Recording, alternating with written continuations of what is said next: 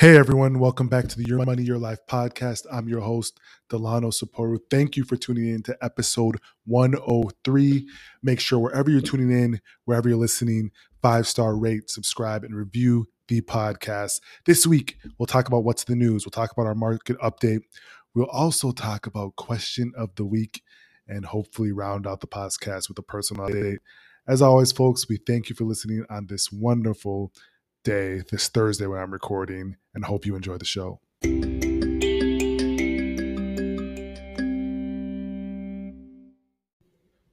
We are back with the much anticipated market update and what's in the news.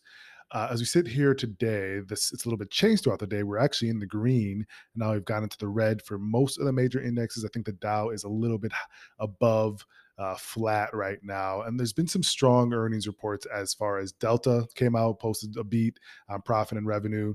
We're seeing, the home builder KB Homes rallied more than 10% after strong earnings. So now we're getting into earnings season, which is going to combat some of the stuff we've seen. The Fed has been more hawkish, talking about raising rates and actually shrinking the balance sheet. So there has been a lot of talks about what's going to happen with tech stocks and different things, long-term play for most younger individuals. And so really we're getting to earnings season, which is going to be really, really crucial to see, one, how companies have performed, and two, management's expectations for the next several months of the year, which is going to play a lot into how prices and stocks perform over the next several weeks. So we're actually seeing the 10-year move up as expected. So the 10-year is up to 1.73%, hovering around that 2% range. And we're going to see a lot more volatility, I would say, just in general in the market, because we've had boom and burst times over the last couple of years. So big things we're watching. Crypto market actually, I think, found a bottom as well, and is starting to creep up. So that's another thing to watch. In the news, speaking of crypto, you're seeing Kim K, Floyd Mayweather, and other celebs are being sued over promotion of altcoin Ethereum Max. It's allegedly a part of a crypto scam. The mysterious coin debuted in May, claiming to bridge the gap between community-driven tokens and legacy crypto, but they didn't provide any details. They just got Kim Kardashian and Floyd to pump the coin. Has a misleading name because it has nothing to do with Ether, the second largest cryptocurrency after Bitcoin. And Ethereum Max has crashed 98% since June, which has led to his allegations as a pump and dump scheme, insiders selling everything after hyping the coin, and misleading advertising too. You have someone like Kim K and Floyd who have lots of followers pumping some coin. I mean, every idiot out there is going to go buy the coin, and I'm sure that's what idiots did. And that's why I always tell people to stop following these headlines or going based off of some pump and dump. And you're seeing more examples of people not knowing what they're doing and just following into something that someone else posted, which is just, terms it's going to hurt you in general. And that's what you're seeing. So it's interesting to see what happens with that. They must have got paid a large bag to promote this scam coin, and whoever the people behind it are definitely have gotten away with some stuff. So people have to be careful. And that's what I've always preached. More crypto news. Gemini is actually buying BitIRA. So they're buying BitIRA, which is BitIRA is a San Francisco-based startup whose tools help advisors manage holdings of Bitcoins and other tokens. And I actually use BitIRA blockchain for my clients. When I saw the news today, I thought that was interesting. It's not going to change the way things are done. It's actually going to enhance it because it's going to be on a platform that has a lot more resources. So there's going to be a lot of mergers and different things happening in the crypto space because there's a lot of new companies starting. Some of them have been started for a while, and they're now starting to use the resources and being gobbled up by larger crypto platforms. So you're definitely going to see a lot more of this. And it's interesting to see that. So that's a pretty interesting news on that side of things. Key stat today. So interesting stat about podcasts. The 10 most popular podcasts in the US are on average more than 7 years old, and none of them have made their debut in the past couple of years. That's an interesting stat. I think if you think about why that is, to be consistent and to grow content. It's funny. I was actually doing a workshop this past week and just talking about content. And consistency is a big thing. And to be consistent and to grow an audience and do all those sort of things, you have to be consistent and have been doing it for a while. And that's why you're seeing, the podcast have been around 7+ years, have the largest following, and to be the most popular. So it's a really interesting. And whenever you're doing, try to be more consistent with it. That's a goes for all of us. um, IPO news. Car sharing platform Turo files for an IPO with plans to accelerate the 230 billion mobility revolution. Airbnb on wheels. So Turo is that platform that's a car sharing platform. It's filed to go public. So unlike Avis owns Zipcar and competitors that own shared cars, Turo lets private car owners rent out their Porsches and pickups and then take cuts from both owners and renters, which is really, really interesting. um, and right now it's boasting 85,000 hosts, 160,000 cars, and 1.3 million users. The US, UK, and Canada plans to allocate 5% of its shares to owners and renters. Turo revenue tripled in the first 3 quarters of last year. I think a lot of that's based on the fact that there is a lot more sharing and less usage of owning assets and going on. But obviously, people are still buying. So car owners, are households spend in the last, at least according to Torah, at least U.S. households spend on average 11K on getting a ground, mostly with personal cars. But but they say it's twice as pricey to own a mid-sized car as it is to rent one. As U.S. auto shares prices are rising, which is true. We're seeing a lot of rising in even used cars. The floor in the used car market and the new car market has risen considerably. Interesting. They actually teamed up with rapper Two Chains in a promotion to win over younger drivers. Of course, if you want to win the young folks, find a popular rapper.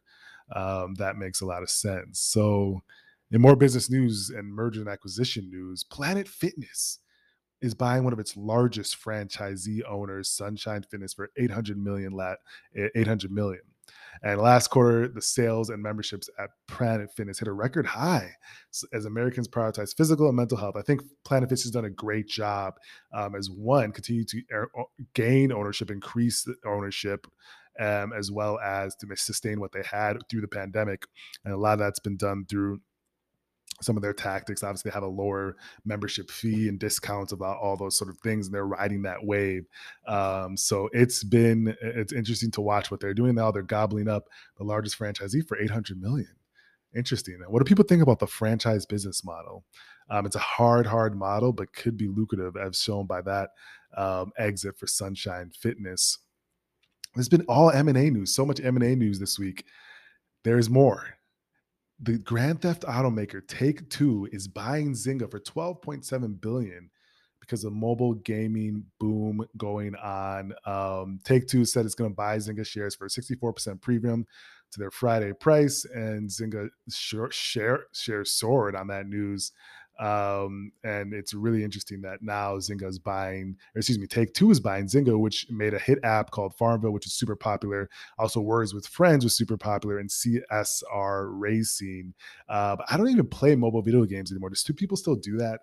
I do not play mobile games. I'd rather get on the PS5 and see it on the big screen, but it seems to be still a hot thing. I remember the first time Zynga and Farmville and Words with Friends, which I actually played back in the day, came out. It was such an addiction. Consumers are now spend more on mobile games than on console and PC games combined. So actually, people are doing it. Zynga made money through its in-game buying biz tokens. We talked about that intersection between in-game and augmented reality and gaming and like tokens and crypto, where that's going to go. Maybe Take-Two Interactive sees a play there, and so they gobbled them up. This is interesting. This is really, really interesting. We'll keep our eyes on that. And more news. There is now, for the first time, sports fans can be excited because sports gambling has come to New York. which is really interesting. For the first time, New York City sports fans have something to be excited about. Four mobile sports betting operators, including FanDuel and DraftKings, went live in New York on Saturday morning, and five more are set to be approved down the line. This is big with the NFL postseason starting and Super Bowl weekend starting. There's a lot of betting that goes into play. The industry can bring in as much as 500 million in annual tax revenue for New York. That's probably a big reason why they said, "All right, why are we fighting this? Let's let people be who they are." And it's been paved by the Supreme Court decision in 2019, paving the way for legal sports betting. And so now we're seeing a lot of states adopt it. Bigger picture is going to be a lot more gaming and betting all over the country. So I think this is making sense. But New York's move, it's really, I think, a tax revenue move, because New Jersey was open, I believe, for a while, and so they had to not lose all that tax revenue and actually open it up. So that's the big play there. So much in news, a lot of M&A news, a lot of IPO news. We'll keep you abreast. But now let's move to the question of the week.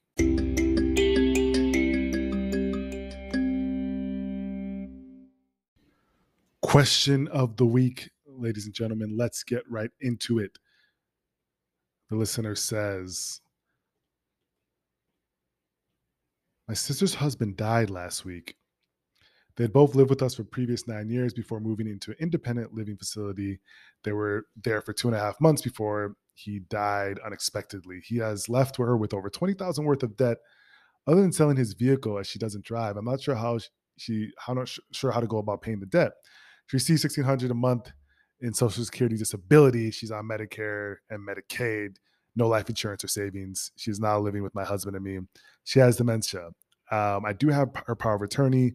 Any advice on how to pay off their debt? This is a bit overwhelming. I need to start somewhere. Interesting. There could be the case here that the debt may have died with your brother-in-law. If there are no co-signers on these debts, they're usually erased, which is something I actually didn't even know.